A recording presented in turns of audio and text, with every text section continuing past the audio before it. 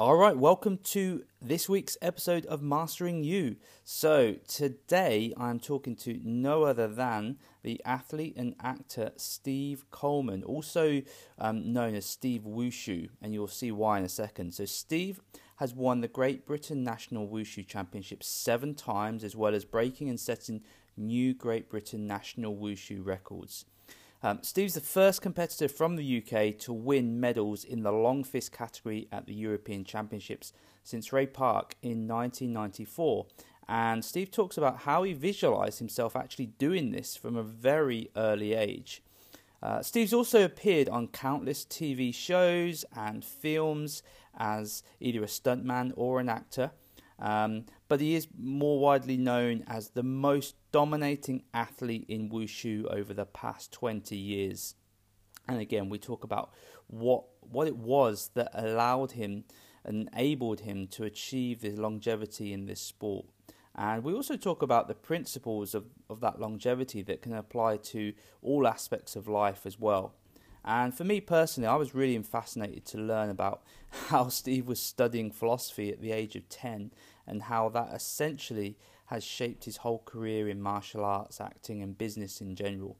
So really hope you enjoy this one as much as I did. Let's get into the episode.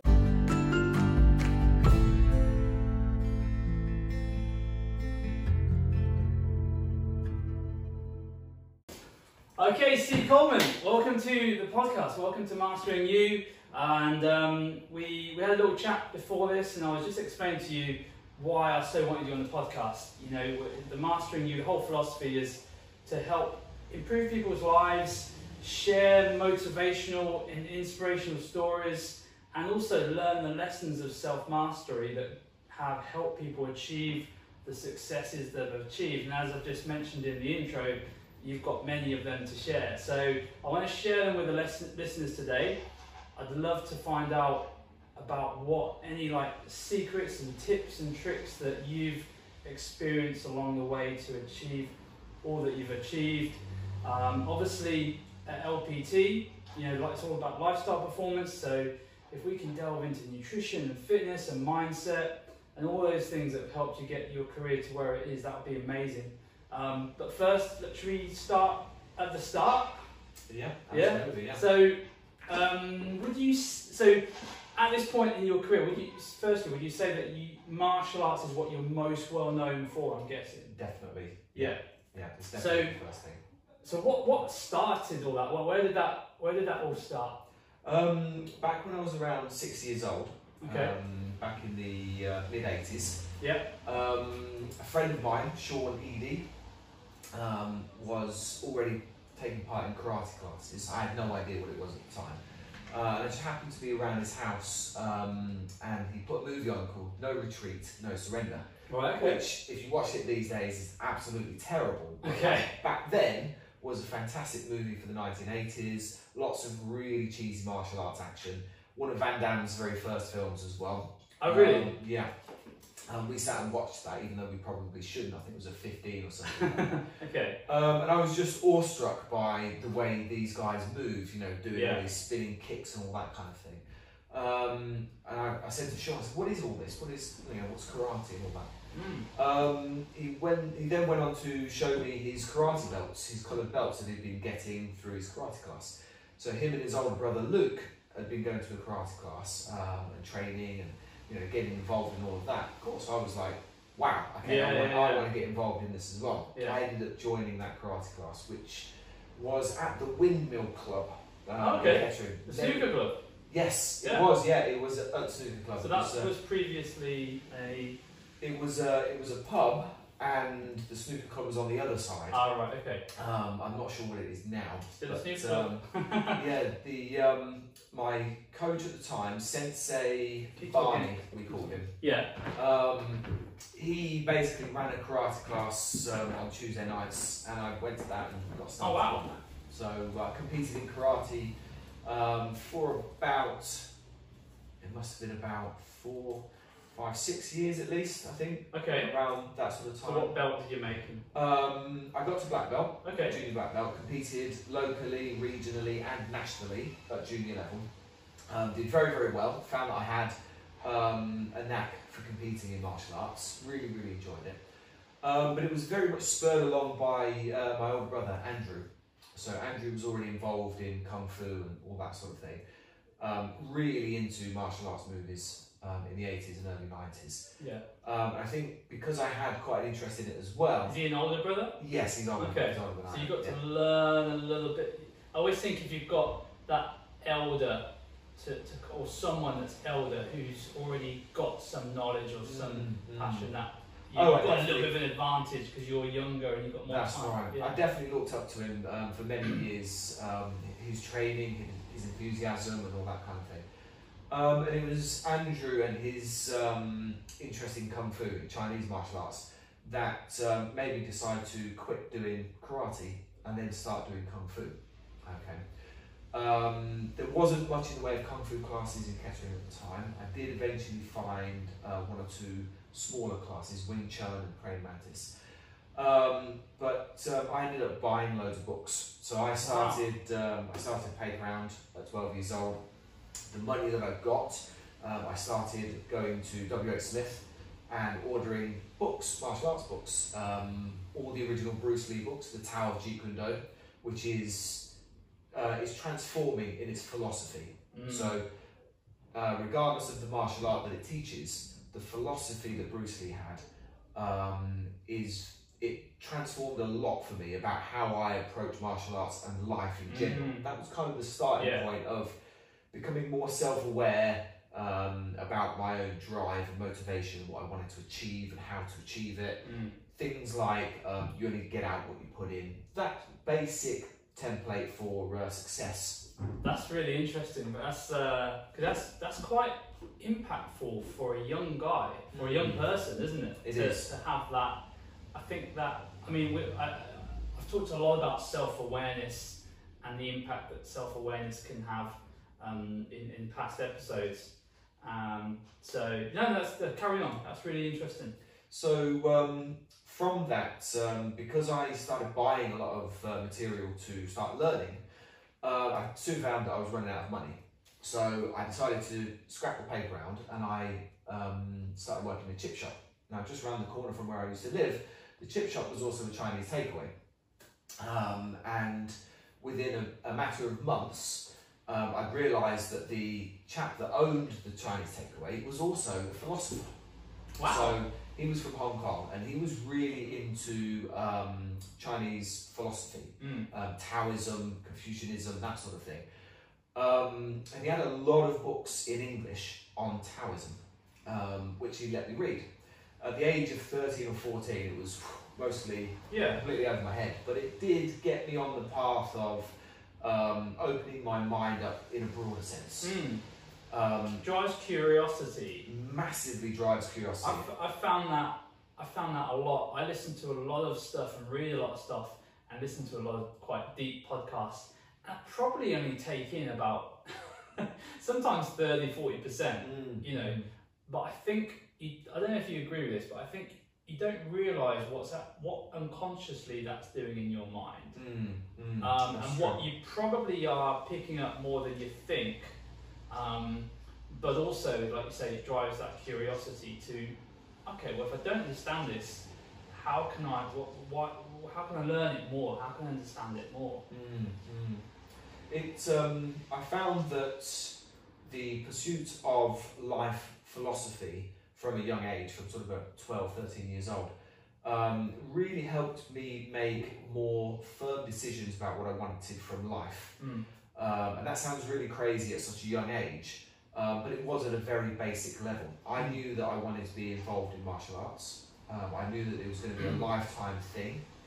I had no idea of the journey that I was about to undertake or already undertaking, and the sort of things and areas that it would take me to. I was going with the flow. Being in that Chinese takeaway, I learned to cook Chinese food, which was fantastic. I was exposed to Chinese culture. And as a teenager, this was totally new, completely fresh. Had no idea what it was about, and I was very open to learning. I started speaking Mandarin. I was really interested in things that were going on in Asia. It really sparked an interest in me. And I was round Simon's house. Simon was the owner of the takeaway. I was around his house one day having lunch, and they were watching a Chinese news channel. And I remember very vividly whatever it is they were talking about, because I couldn't understand what they were talking at the time. This girl came on, and she was doing this very fast and ferocious type of kung fu, and I was like, wow, what is this? Simon said, oh, this is called wushu. And I was like, what's wushu? I mean, is it kung fu? What is it? Yeah. And he said, oh, it's wushu is like, it's the national sport of China. So basically it's the same as kung fu, but it's used for teaching in schools, health and fitness, but it's primarily a sport. It's an Olympic recognised sport. And people train and compete in it at international level. And I was like, wow, wushu. So, as I always do, bearing in mind back then we had no internet, no mobile phones or anything like that. Books.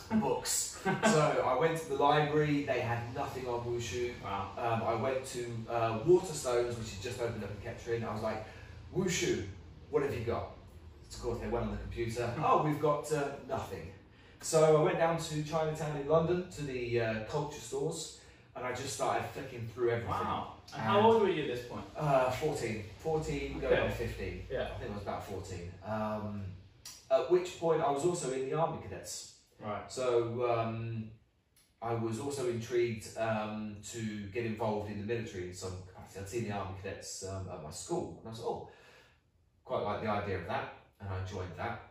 So on a sort of side note, I was in the Army Cadets and the Royal Marine Cadets throughout my whole teenage time, which was sort of giving me the inspiration to maybe have a military career post-school. Yeah. That's where I was thinking. Because I was trying to keep my options open, but think about something that I would be good at and I would be interested in. So anyway, I used to travel down to London on the train at about 14, 15 years old.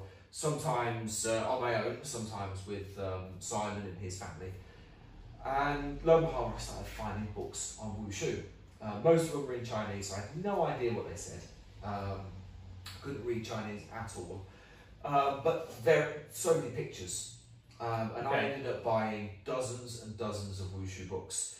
And just learning what I could. The ones in English, obviously, were not very well written in English. Yeah. I did learn as much as I could. What was it about the books that you were buying?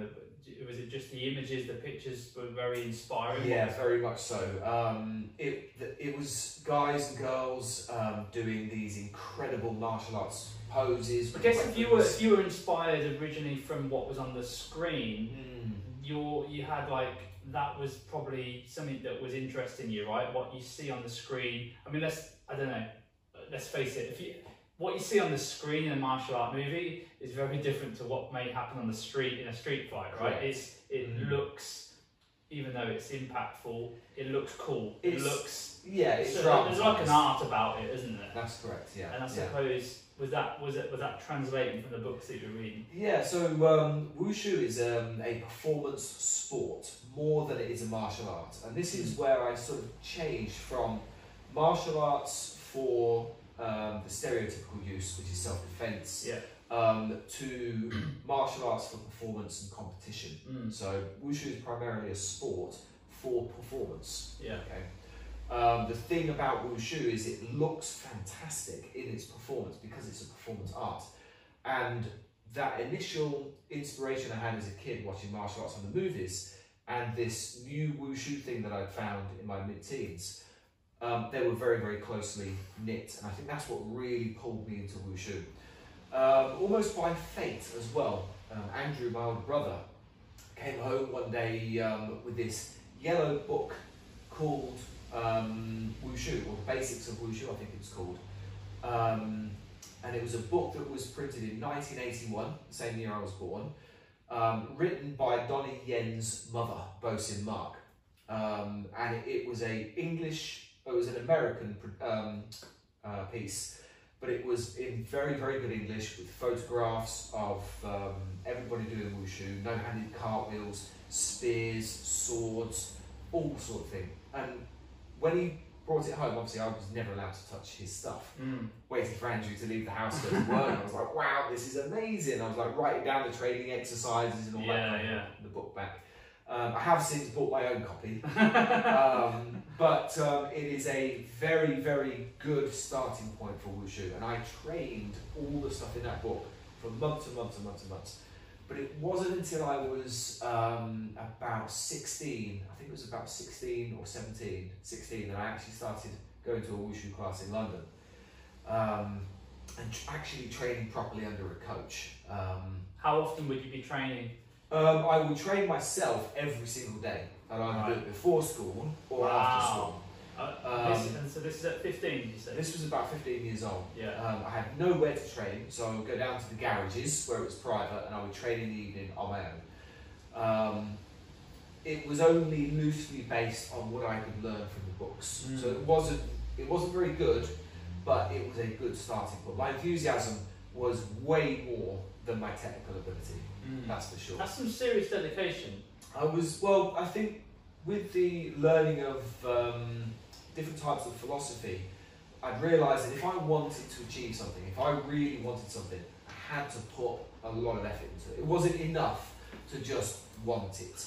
So that's the reason this podcast exists, right? Because the foundations are the key, right? Absolutely. Bringing it all the way back to surface level, want to lose a few pounds, want to have a healthier life. Until you have your own philosophies of why it's important to you and what the purpose is and what the principles are behind the purpose, you won't find that level of you won't be able to create that level of commitment or motivation, or people call it willpower, motivation, but when you've got that grounding, you weren't having to motivate yourself to train before school and after school every day, right? Because it was just there. That's right. A lot of people, I hear over the years, a lot of people struggling with motivation.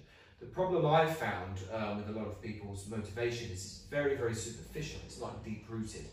And that actually echoes what Simon Sinek talks about in his videos about finding your why.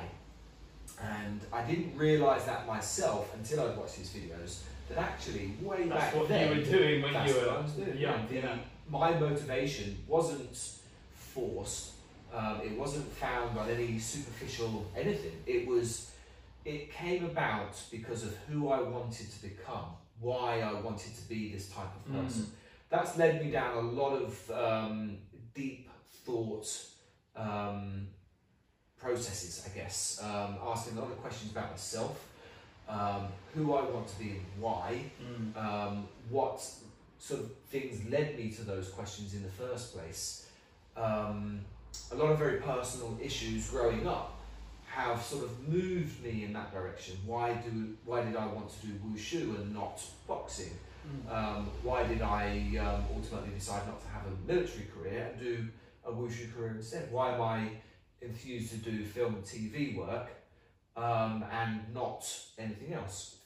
And all of these things spark personal questions, which if you're brave enough, you need that groundwork though, don't you? You've got to have that groundwork, and that's not taught in schools. It's something that either kids or youngsters have to either come across from themselves or have some form of parent or mentor or someone that is going to teach them those themselves. Mentor is exactly the right thing, and fortunately for me, I found my first actual mentor in the form of my coach, Mike Donoghue, who's still my coach today. Right. I want to talk about him. Yeah, we'll have a chat about Mike, because he's probably one of the most influential people in my life, has been for my whole adult life, for many reasons. But I found sort of that mentorship through different individuals by accident throughout my teenage years, which ultimately led me to wushu and competing and training in wushu, and ultimately winning the National Wushu Championships, which then led me to taking wushu way, way more seriously. And that in itself obviously has changed all of my adult life. So there was a lot of learning and growing and becoming more self-aware in my teenage years. I matured very, very quickly as a teenager. I think you do when you're playing high-level sport. Yes. Because you're around like adults. It's interesting because we both were in sports that are kind of niche, to put it mildly. Very much so, yeah. But I spent a lot of time with like adults from a very early age. So you kind of grow up quite quickly when that happens, don't you? Yeah. So when did you win your first national championship? That is a good question. I think it was around 2001 or 2002. So I'd been in London for 20 years ago then. Yeah, a long time ago, yeah. And that's when I sort of knew that I was going to start taking Wushu a lot more seriously. I was in London for about 5 or 6 years in total. And being in London and doing martial arts, especially something as showy-offy as Wushu, you almost by default end up doing performances, live performances and demonstrations, which then leads you into doing things like film and TV and that sort of thing. Yeah. So the team that I was with at the time, we did a lot of demonstrations in Wushu around London, which led us to a TV show called Masters of Combat, which was aired, I think, in 2000 on BBC Two.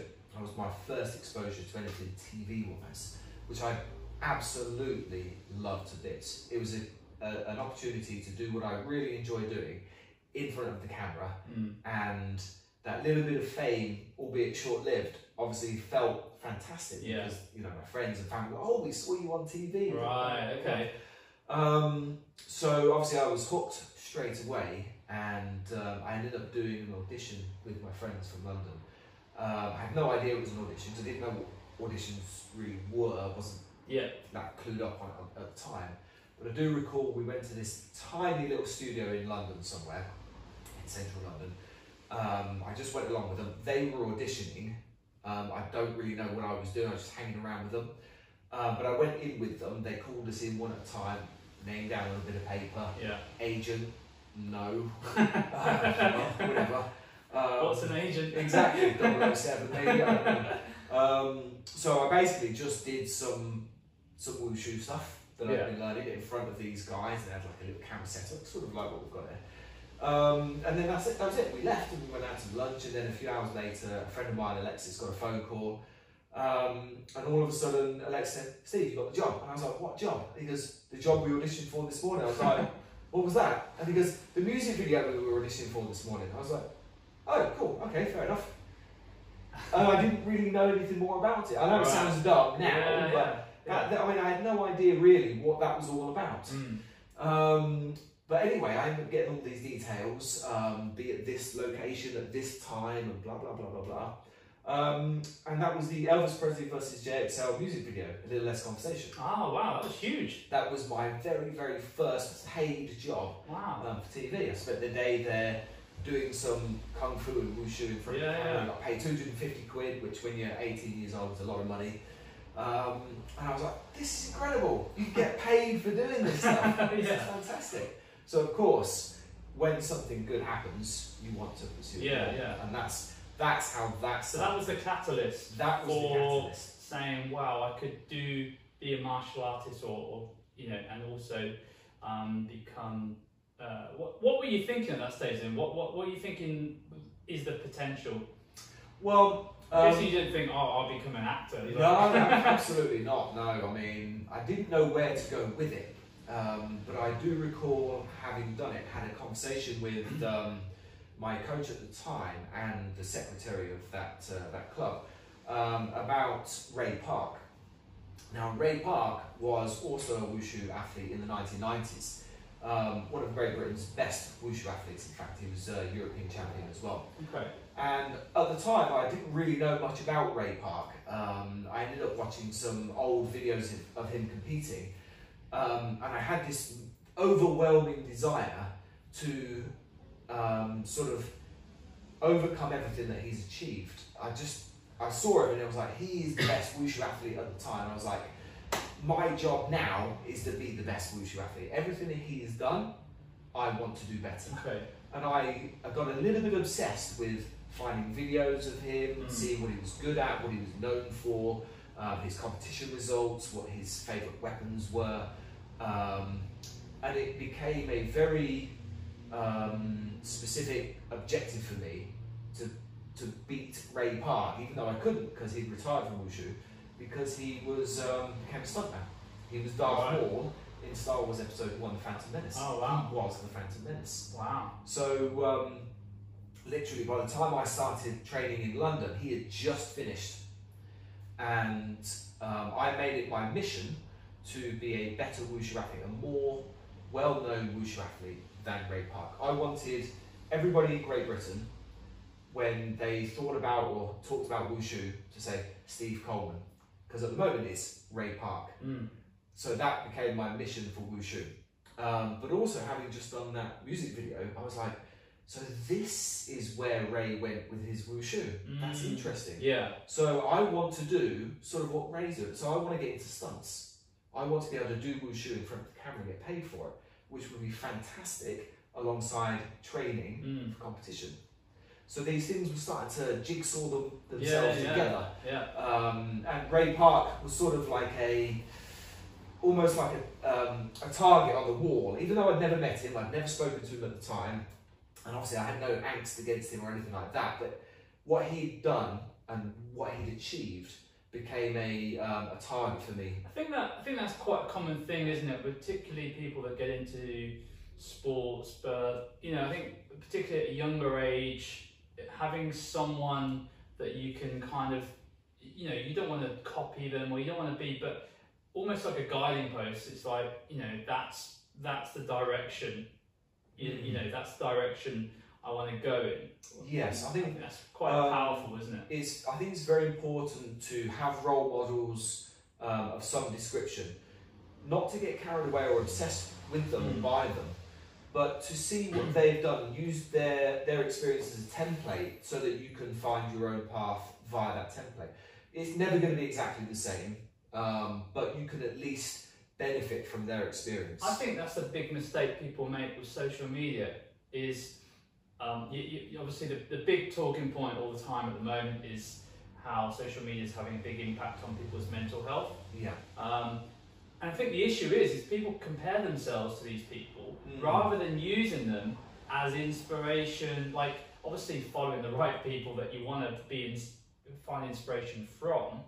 But if you see a guy or a girl that has an ideal body that you think that you aspire to, rather than using that and thinking, oh, I'm never going to be like that, and taking it personally, using that as that's my like you did, like that's the thing that I'm going to use a bit of that for my motivation to work hard in the gym. Yeah. If it's growing your business, maybe there's a business person that has traits. And I think if you look at the people that you highly respect, anyone listening to this on your podcast, on this podcast, like if you look at the traits of those people, because you're not going to agree with all of the traits of everyone, right? No, absolutely. You can look at people that are really controversial. You can look at the President Trumps of the world, and you could hate every aspect of him. But there might be this, there's no denying that people of that stature, there's going to be having strengths that you want to aspire to. Absolutely, yeah. And I think that's really key in today's world. Like obviously back when you were at this stage, just building your career, you just had books, and maybe mentors, but now people have endless amounts of inspiration at the fingertips, but it's almost like overkill and that they kind of utilize. Would you agree with that?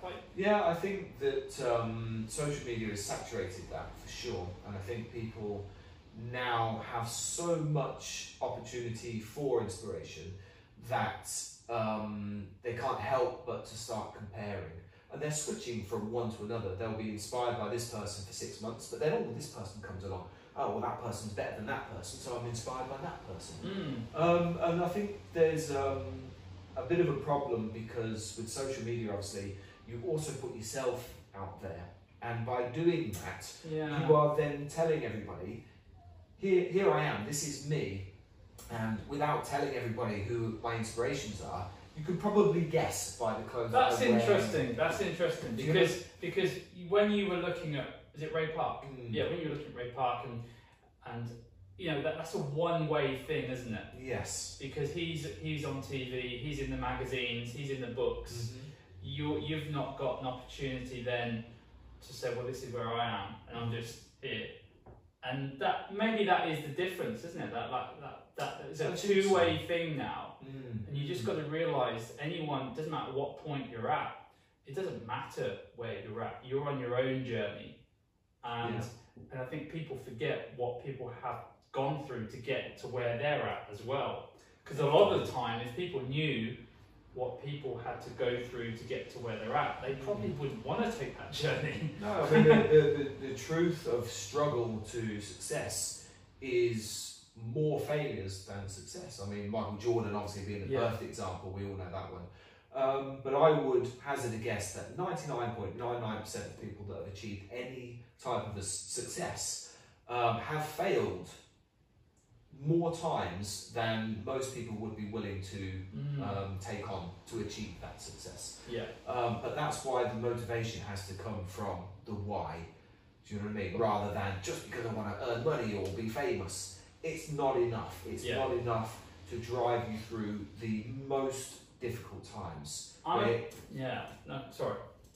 you literally have nothing. You have no money. Your opportunities are gone.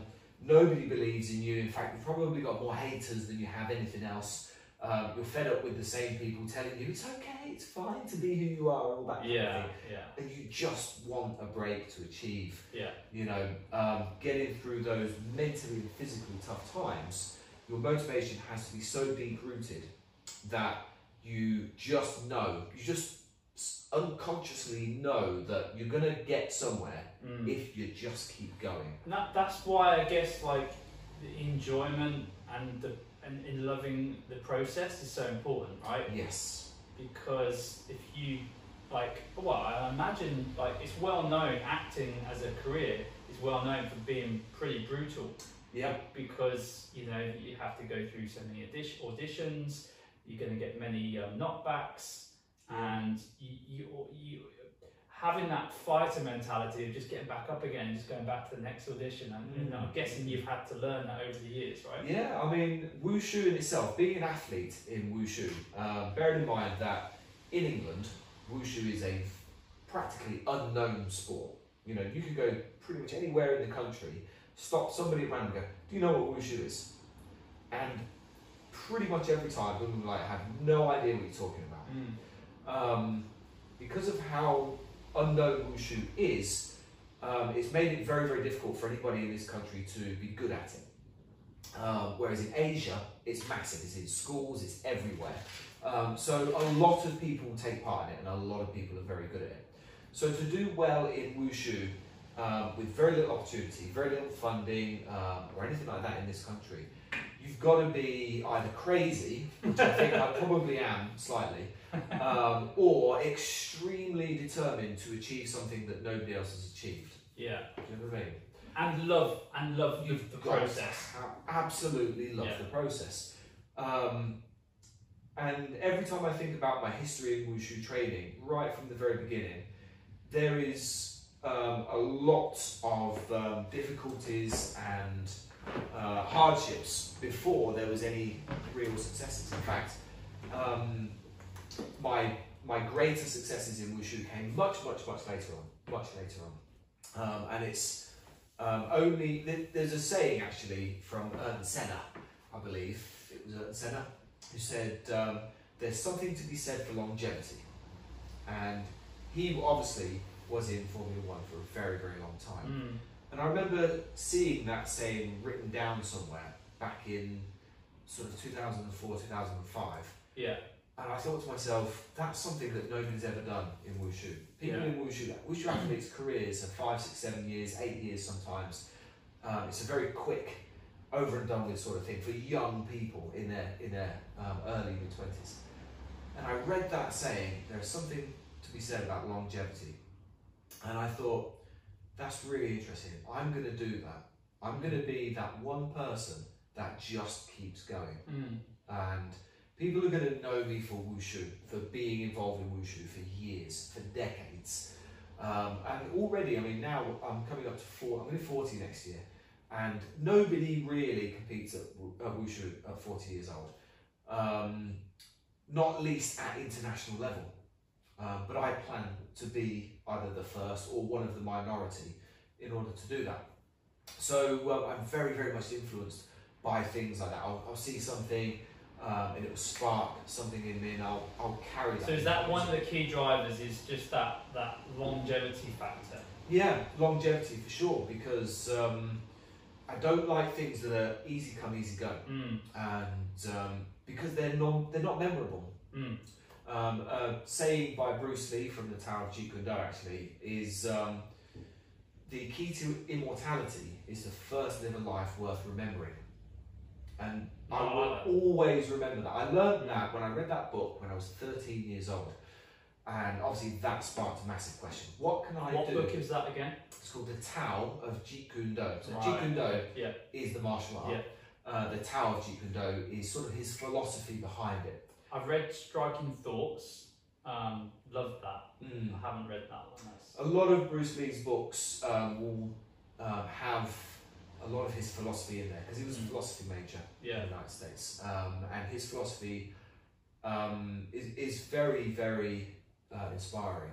But that particular quote, the key to immortality is to first live a life worth remembering, that stuck with me for a very, very long time. And then when I got that Ayrton Senna quote, I'm sure it was Ayrton Senna, I might have to double check that, about longevity, I was like, people remember people for doing something over a very long period of time. Yeah. And over this long period of time, I haven't always been the best, haven't always won everything.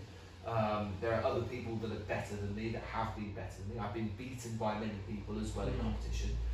It's never a case of always at the top, stay at the top. I think longevity is a really good philosophy for all aspects of life, isn't it? Like if you start a business, like people want, I mean, where are we? LPT, like 12, 15 years now. If I knew that you'd have to get to the point where we're at now, the amount of work we'd have to do, at that stage, early on, you're like, oh, really? If someone to lay out what you'd have to do to get to where you're at, you probably wouldn't do it. But I think it is key to have that.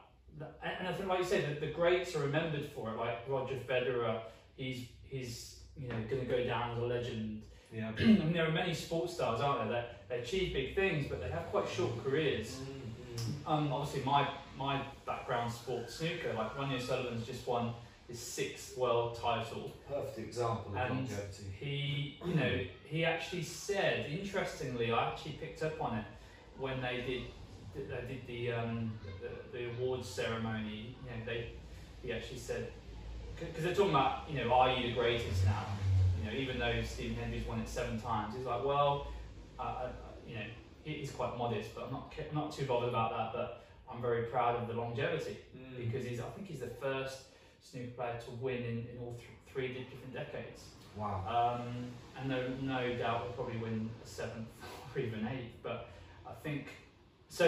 And the interesting thing that I'll curve around, like Ronnie got into fitness. Ronnie is like an athlete in himself, runner, and has been for about 8-10 years now, super into his running. And I'm a massive believer that the combination of that added to the fact that he's been working with Steve Peters, who's the mindset guy, the author of the Chimp Paradox. Those 2 things have been the catalyst, in my opinion, to where he's got. And obviously I'm guessing for you, your dedication to fitness has been the reason why you're going to be competing at a world-class level in your 40s. Yeah, absolutely. Yeah, I get a lot of questions from younger athletes over the years when I go to competitions. How and why do you keep doing wushu? The answer to the why is because I can, and because nobody else does it, because I still really, really enjoy it. The process of training, the hardship, the challenges, and the thrill of competing, that whole adrenaline rush. And if you win, fantastic, that's an added bonus. But the key is obviously the process and what you have to do to get there. The how is very much in education about health, fitness, and your age. So it's no secret that as you get older, things do get more difficult. But it doesn't necessarily mean that you have to stop doing them. This is a myth that a lot of people really need to get rid of. Just because you get into your 30s and then into your 40s, you don't have to stop doing what you enjoy doing. You just have to find a better way of going about it. So for me, the difference between wushu in my 20s and my 30s basically meant I started doing less skill training and more physical conditioning and paying more attention to my diet and my overall lifestyle, reducing stress, bringing in more positives, relaxing more, eating even more clean than I used to, knowing what I'm feeding my body, but understanding that as I get older, my metabolism slows down, recovery takes longer, I can't smash training as hard as I used to in my 20s, but I can still find ways to be very effective to achieve the results I need to be able to compete at the highest level. And that is a very ongoing process, so I'm always learning, even now, even though I'm backed by years of experience, I'm learning every single year that goes by what works for my body now, what works for my lifestyle, how can I achieve what I have achieved or the next level, despite my body getting older and the difficulties therein. A lot of that, though, basically comes down to the philosophy that my coach helped me get involved with. So my coach, Mike, he's been my mentor ever since I've known him, so about 20 years. And he got me onto Napoleon Hill. Ah, okay. So my coach is very successful. That's my first personal development book. Yeah, I would say that's probably my first one, Think and Grow Rich. So my coach is a successful IT businessman, runs a fantastic IT company. But his inspiration, his philosophy is from Napoleon Hill, from Think and Grow Rich. Right. And as a result, he is also very successful in his endeavours. So his business is very successful. And as a wushu coach, he's the best coach this country has ever had, by a million miles. Probably one of the world's best coaches in wushu. Considering that he's not paid to coach wushu, he refuses to take money for wushu because he does it for the love of it. And the people that he has coached, every single one of them has achieved notable success. So his two main students, obviously myself and my junior training partner, Sam Mack, who's now an adult. Sam was Great Britain's first junior world champion in wushu, and probably this country's best wushu athlete to date, in terms of his overall ability to actually do wushu. No two ways about it. Mike has been the catalyst for Sam and I to achieve what we've achieved in wushu, but also our mentor. For me, in terms of my business, in terms of my philosophy, my personal development, and my attitude towards wushu and competition as a whole. Through Mike is sort of like one of the main guys in my mastermind group. So if anybody that knows Napoleon Hill and Think and Grow Rich would know all about mastermind groups. Mike is one of the pivotal guys within that mastermind group, and always one of the first people I go to for questions that I need answering or need some advice on. Yeah. So Napoleon Hill was the starting point for my adult direction of philosophy, I guess, my personal development. Napoleon Hill also led me on to Jim Rohn and Tony Robbins. Less so Tony Robbins, that's more of a big business type thing now. In his early days, in the 80s, I found his stuff quite inspirational. The older books, the Giant Within, I think, was one of his first. Awaken the Giant. That's right, yeah. So I read that first, and I was like, wow. Yeah, we went on a similar journey. So that was pretty much my journey. I think it was Napoleon Hill, and then I think it was Brian Tracy, Tony Robbins. Then I think Jim Rohn came later. Yeah. I think you see, it's a funny one, Napoleon Hill, because it seems to be a really common first personal development journey book for many people. Yeah. And that in itself speaks volumes. I mean, it's sold like, what's it sold? Like 200 million? Something crazy. But, you know, if you have faith in the process and really put yourself into that, like really understand the book. I mean, it took me about 3 or 4 times of reading the book to fully absorb it, because it's so information heavy, and you really have to let go of a lot of things that you are conditioned to think about in order to fully appreciate what this book is telling you. But by putting those principles into action, you will achieve success. Although it's called Think and Grow Rich, it's not just about money. Money is just one example. And I've put those principles into action in every single thing that I do. And with my coach as my mentor and one of the first people I turned to talk to, I've found my adult life reaching success in every endeavour. It fills me with confidence in myself, but also with a sense of maturity about it's not always going to be perfect. It might not be as you envisaged, but one thing is for sure, if you keep on it, you stay educated about what you're doing, with an open mind, and work hard at it, you will achieve success. Now, whether that's fat loss, muscle building, physical conditioning for a sport, business, earning money, acquisition of superficial things. So what we're talking about is, if you can summarise it, it's the ability to be able to focus, right? Yes, definitely. And one of the things I like just to touch on there is like, what are your tips for people on that? Because, you know, I think I have this, one of the things that popped up in my head just a minute ago was, I've been having this feeling for a while that, to be really honest with people, that it is a bit of an uphill struggle. I want to touch on fitness and health and nutrition. We do live in a world where in some ways it's harder than ever to stay focused with all of the different distractions there are around us, with social media and media in general. Then you've got the nutrition side.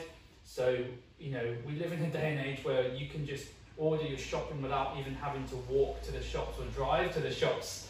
You know, you can have food delivered to your door, you can have takeaways delivered. People don't even have to get up to cook now. People can work from home. People are having to work from home. And so, you know, there was a time, only like, 20, 30 years ago, where you had to walk to work. You had to cook your own meals, which meant that you're going to cook whole foods generally. There was more labour work, so work was more labour intensive, and so you had to move your body. But the default was, we didn't have an obesity epidemic. That's right. You know, we now have an obesity epidemic of mass proportion, and so I kind of feel like people need to be of the understanding that we have like an uphill. We're working against the tide. That's the way I look at it. Like, you know, you're swimming against the tide a little bit if your goal is to live a kind of meaningful, high-performing, healthy life. Because everything that's coming towards you is kind of not working towards all of those things. It's not, you know, some people may argue that. It's just kind of my feeling that you need to be more educated than ever on food and nutrition. And you need to have that self-awareness around, this is the current scenario, and it feels to me like a lot of people have succumbed to, well, this is just normal now. And the new normal is you know, well, it's not a bad thing because this is just the way it is. Where actually you're almost 40 and you're competing as an athlete in the 1% or less than 1% of the world.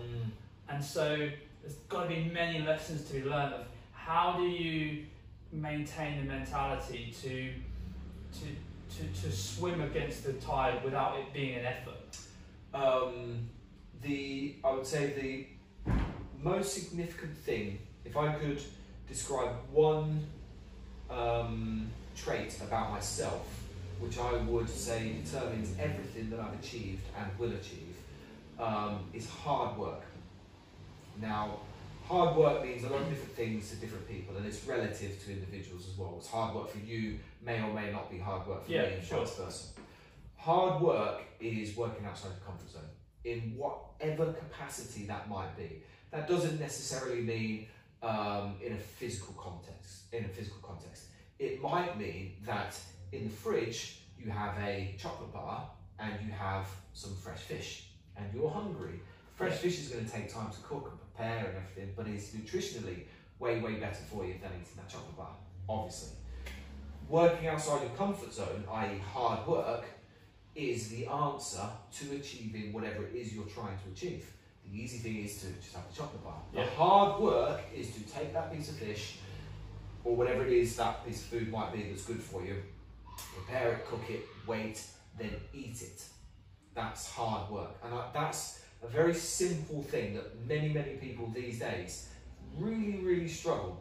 Like people have. So that's interesting. So like the hard work that used to be, let's say, the labour-intensive jobs that people would have. Yeah. The labour work now is it's more of a mental hardship, isn't it? Yes. The mental hardship of understanding that our decisions may be more difficult. Yes, that's the thing. So in this day and age, we live in a society globally of convenience. Technology has allowed us to live a much more luxurious and convenient lifestyle.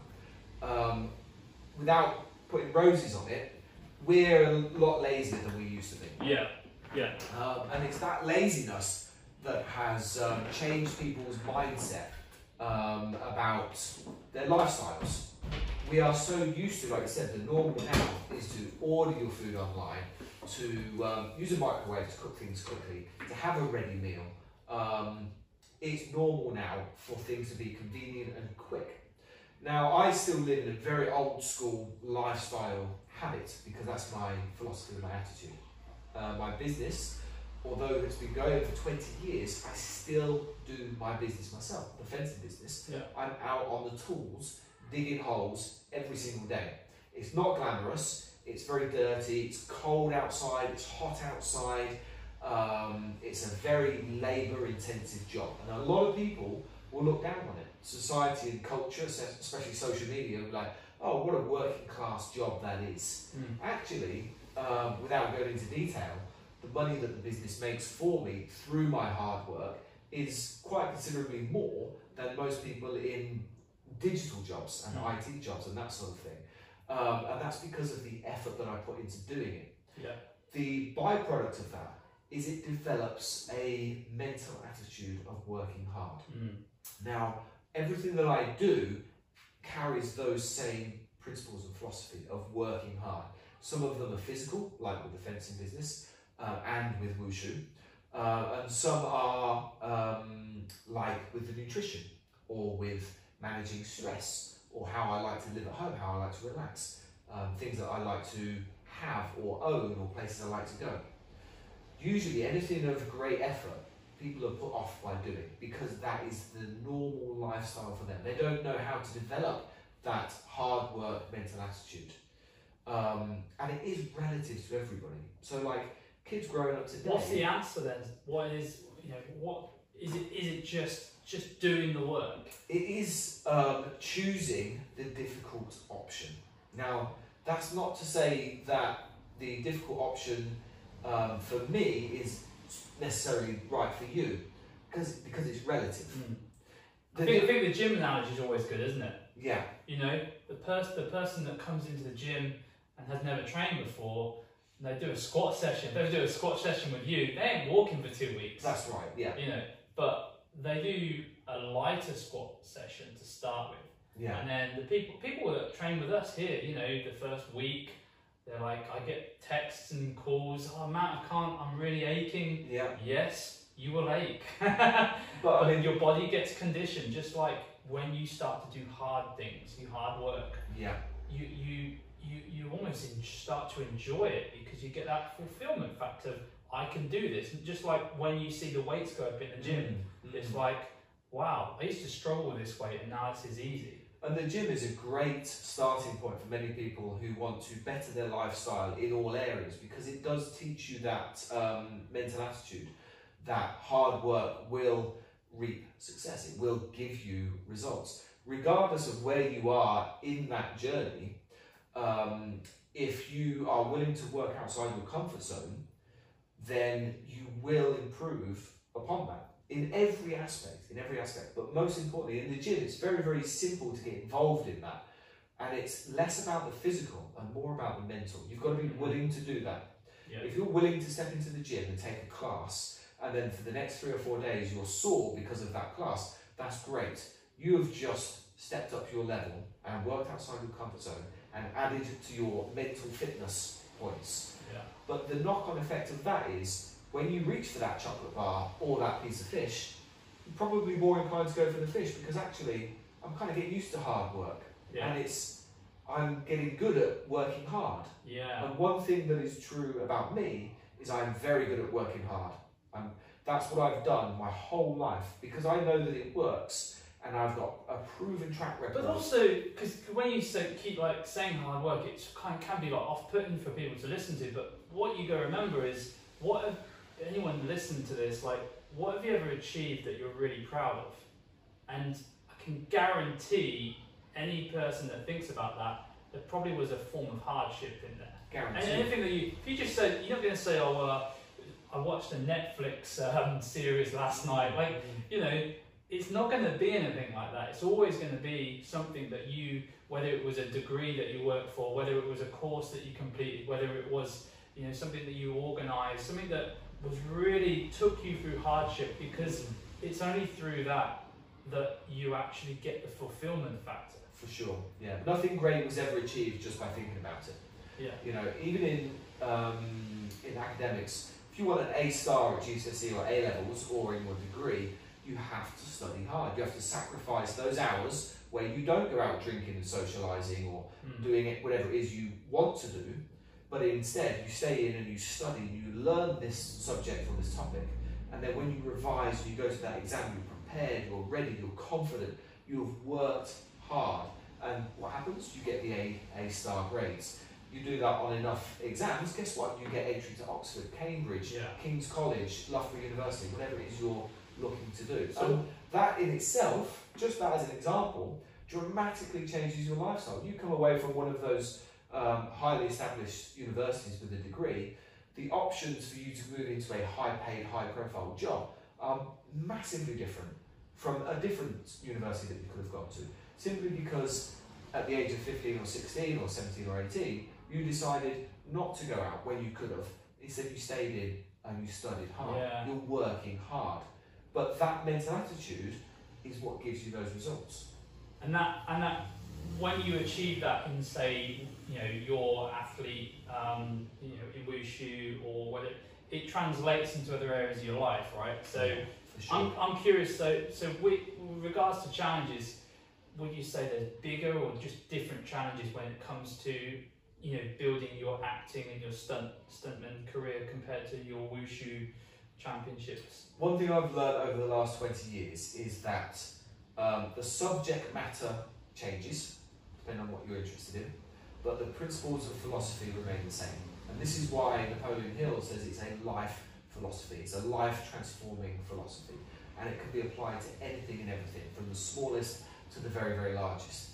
And depending on how much of your time and effort you want to put into those pursuits, will ultimately result in how much success you're going to achieve. You know, if you decide to diet, for example, 1 day per week, then it's going to take you many, many, many months to achieve your dietary goals. Yes, I had that experience today where I wrote what I felt like a really good social media post, and it got crickets. Yeah. But I didn't care, because I knew it meant a lot to me. I may rewrite it, but basically I wrote a post about how decisions. It's all about decisions, and like the insignificance that you have when you make one poor decision. You know when people say, "Oh, do you know what? It's been a long, stressful day. I'll just have a takeaway tonight. I won't bother making." Or I'm going to skip a workout because I've got a long to-do list. I've got to go shopping. I've got to run some errands. And like those in the moment, they seem like completely insignificant. Yeah. Without realizing, and what I wrote, the post was all about tomorrow. There's not always another tomorrow, because people tell themselves, I'll do the workout tomorrow. I'll eat the healthy food tomorrow. I'll start the diet on Monday is one of the most popular ones, right? Yeah. But we all know life isn't infinite. No, there's not always going to be a tomorrow, and you've got to take those small decisions, those in the moment decisions. We're all going to have them because we're human, but one really good goal is to try and reduce the amount of times we tell that story to ourselves, that bullshit story that there's just tomorrow. I can do it tomorrow. And the more times you tell that story, the problem is that can become a habit, and people habituate that. Yes, absolutely. And then that you really are swimming against the tide, because if you're doing that for 10 years, and then suddenly you find yourself 3, 4, 5 stone overweight, energy, diabetes, you've got a big task on your hand, and it's not too late to make change. Many of our members make transformational changes at that point, but you don't really want it to get to that point. No, I think that's the problem with society in general.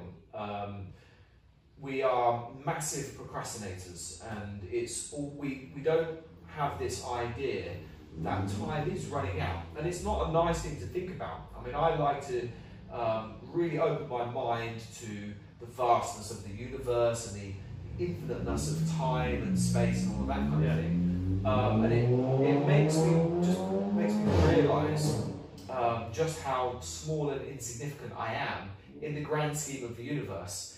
And that's not to put a negative spin on it, but it does make me realise that actually time for us as human beings on this planet is finite, and the sooner we get started on that we want to achieve, the sooner we can start seeing results from the effort. Well, it's having that perspective, isn't it? It's putting everything in perspective, because time gives us perspective. Yeah.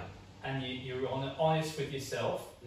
So I want to get, just to finish up, we've got like 5-10 minutes left. Like, what does a typical training week look like for you?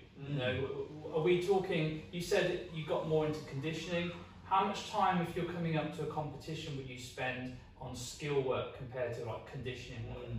So, like most sports at a very, very high level, training is not the same year throughout. Yeah.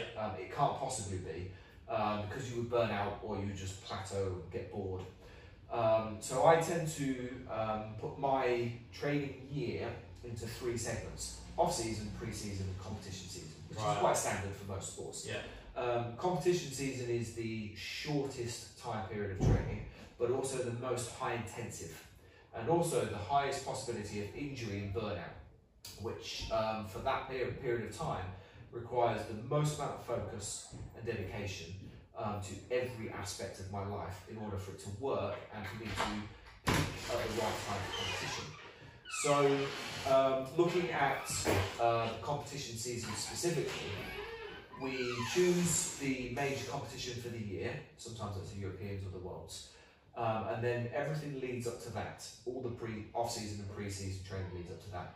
We then have a window of anything from 3 months to 6 weeks in order to have this competition season training, and that escalates in intensity right up to the week of competition. The diet becomes a lot stricter. Yeah. Even at the so is the goal with the diet to be as light as you can? It's to be as lean as I can. Right. Okay. Because I used to think that being lighter was going to be the answer, but actually power to weight ratio is relative. You could be very, very light, but you might not have a lot of muscle mass, therefore you don't have a good power to weight ratio. Yeah. There's that happy medium, and that takes years to discover about yourself. It's a very power-based sport, right? Very explosive power. One thing I haven't mentioned, like reason me and Steve met how many years ago? At least, must have been about 12, 13 years or something like that. Was you were my first athlete trained you up until the Beijing Olympics, right? That's correct, yeah. And I've got to say, that was some of the funnest training I've ever done with anyone ever since. I mean, some of the stuff that we were doing, some of the jumps and lots of plyometric work, lots of high jump work. We were doing stuff that I didn't think people could do. You were like, try and hit the bar on my hips and I'll jump over it. And I went, okay. But so yeah, I mean, just going back to training, very, very power based. So you want to keep that certain amount of lean muscle mass. That's correct, yeah. So I spent a lot of time, sort of 2012, 2013, as I was getting into my 30s, learning about body composition and how diet and training affects that. Very much from a bodybuilder's perspective. So I have quite a few friends who are competition bodybuilders who get on stage, and they are the masters of body composition manipulation and training. Not in the yes, I know what you're saying. Not in that sense. In the natural sense. So I spent a lot of time learning about that, reading a lot of books, being coached by a lot of people. And I used that to help me manipulate my body composition to be in the best possible shape for peak competition. So my goal is always to be at my lightest but most explosive, which usually means the lowest body fat percentage I can get to, whilst maintaining the highest VO2 max I can achieve, pushing my lactic acid thresholds, but also being as explosive as possible, jumping as high as I can, sprinting as fast as I can, and being as flexible as I can. This is the nature of wushu. It's so physically demanding in so many areas that are actually contradictory, that trying to keep peak levels of all of them is a very, very difficult job. Without getting injured or plateauing or so you're doing a combination of strength training, are we talking full body weight training? Yeah, it has to be full. Yeah, I mean, the off season is where we build power. We build raw strength. So off season, which is 3 to 4 months, I'm heavy squatting, heavy bench pressing, a lot of compound lifts, working on technique like clean and jerk and all of that kind of stuff. I generally tend to go up to about 84 kilos during that time. Eat a lot of food, my calories are quite high. Generally they are anyway, but that's just building this big raw foundation. Pre-season, when smaller competitions begin, I take a step off the massive heavy conditioning and start introducing plyometrics. My diet changes from high carb, high protein, low fat to moderate carb, moderate fat and high protein. Right. Drop some calories during pre-season, start shedding some body fat. Introduce light cardio, nothing too heavy, and basic plyometrics. Competition season is very, very intensive. We're doing a lot of skill training in the wushu sessions, which is basically our full-out competition performances, working very specifically on minor details, ironing out all the small issues, working for consistency more than anything. Week in, week out, building that consistent performance every time. Constantly monitoring our fitness as well, and our injury possibilities. Have you had injuries?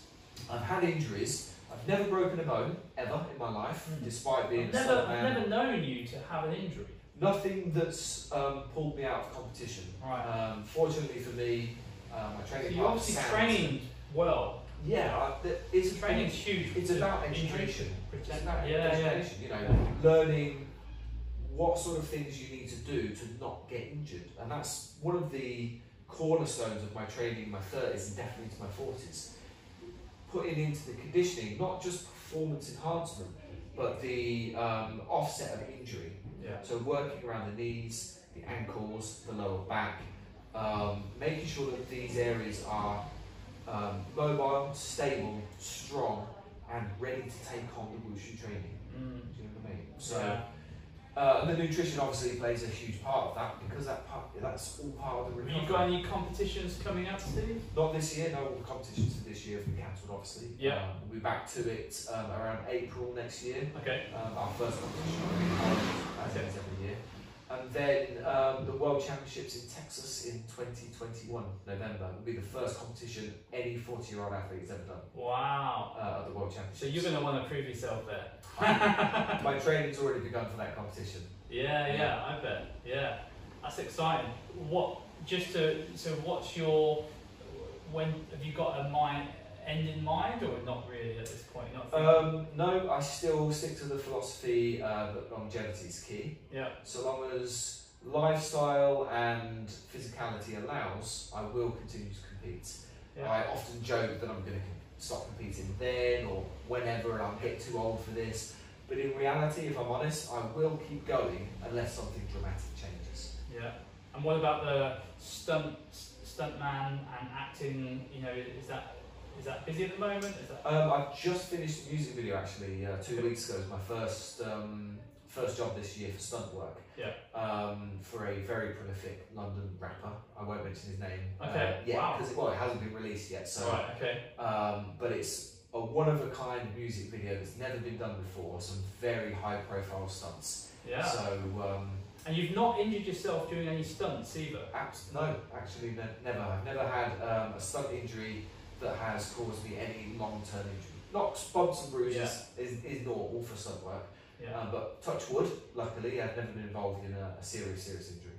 And like just to finish up, just on the mental side, is there much of a difference in the mental preparation that you go through leading up to a wushu competition than say like a big acting role or a big stuntman role? Going back to the idea that my philosophy on everything, the principles are generally the same for everything. I would say the mindset for these things is pretty much the same. I always approach new things and different things with the template that I have for wushu. So when I get ready for a competition and when I'm at the competition, the whole mindset that I've created in order to successfully compete, I carry that into auditions, into filming, so that I have a familiar template with which to work. So that I'm not guessing what's going to happen next. Sometimes it doesn't always work, but it then becomes a learning experience. Yeah. But 9 times out of 10, everything that I do in other pursuits follow the same philosophy and mindset that I have for wushu.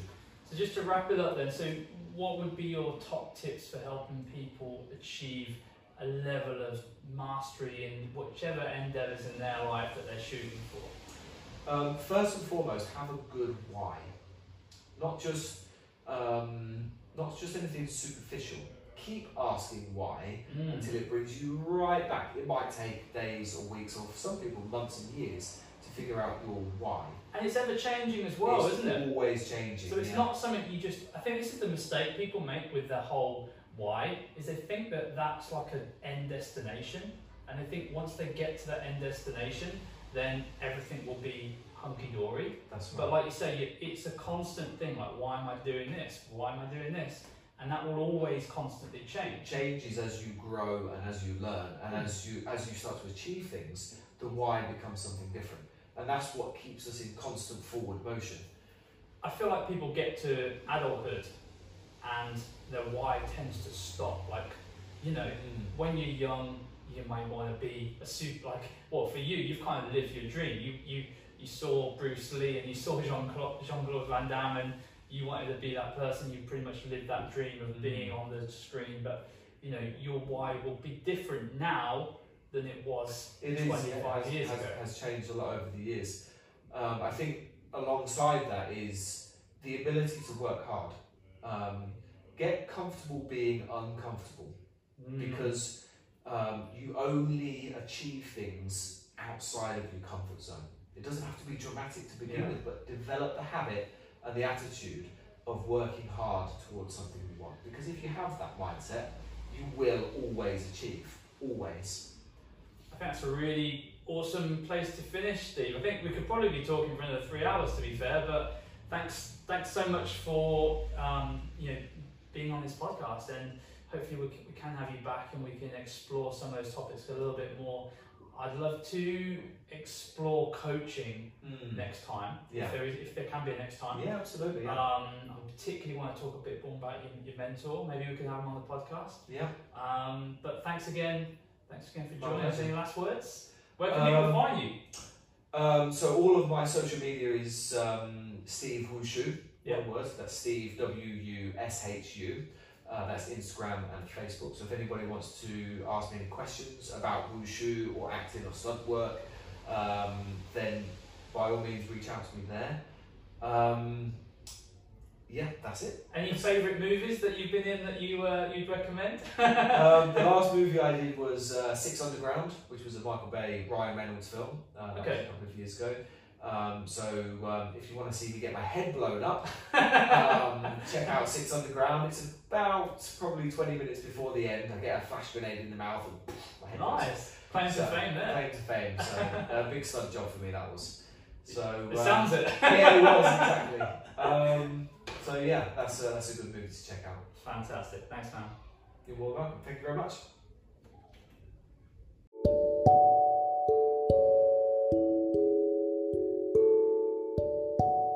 This episode was sponsored by LPT Meal Prep. After years of hearing the excuse, Matt, I never have the time to eat healthy or cook healthy meals, I finally decided to do something about it. So we're now offering pre-cooked healthy meals delivered to your door. When you go to our website, you can see all of the nutritional information, and it's a real simple 3-step process. So you put your order in, you'll receive your pre-cooked meals, and then you pop them in the microwave for 3 or 4 minutes. So all you need to do is head on over to bit.ly/LPT meal prep. So that's bit.ly/LPT meal prep, and on your first order you'll get a 10% discount.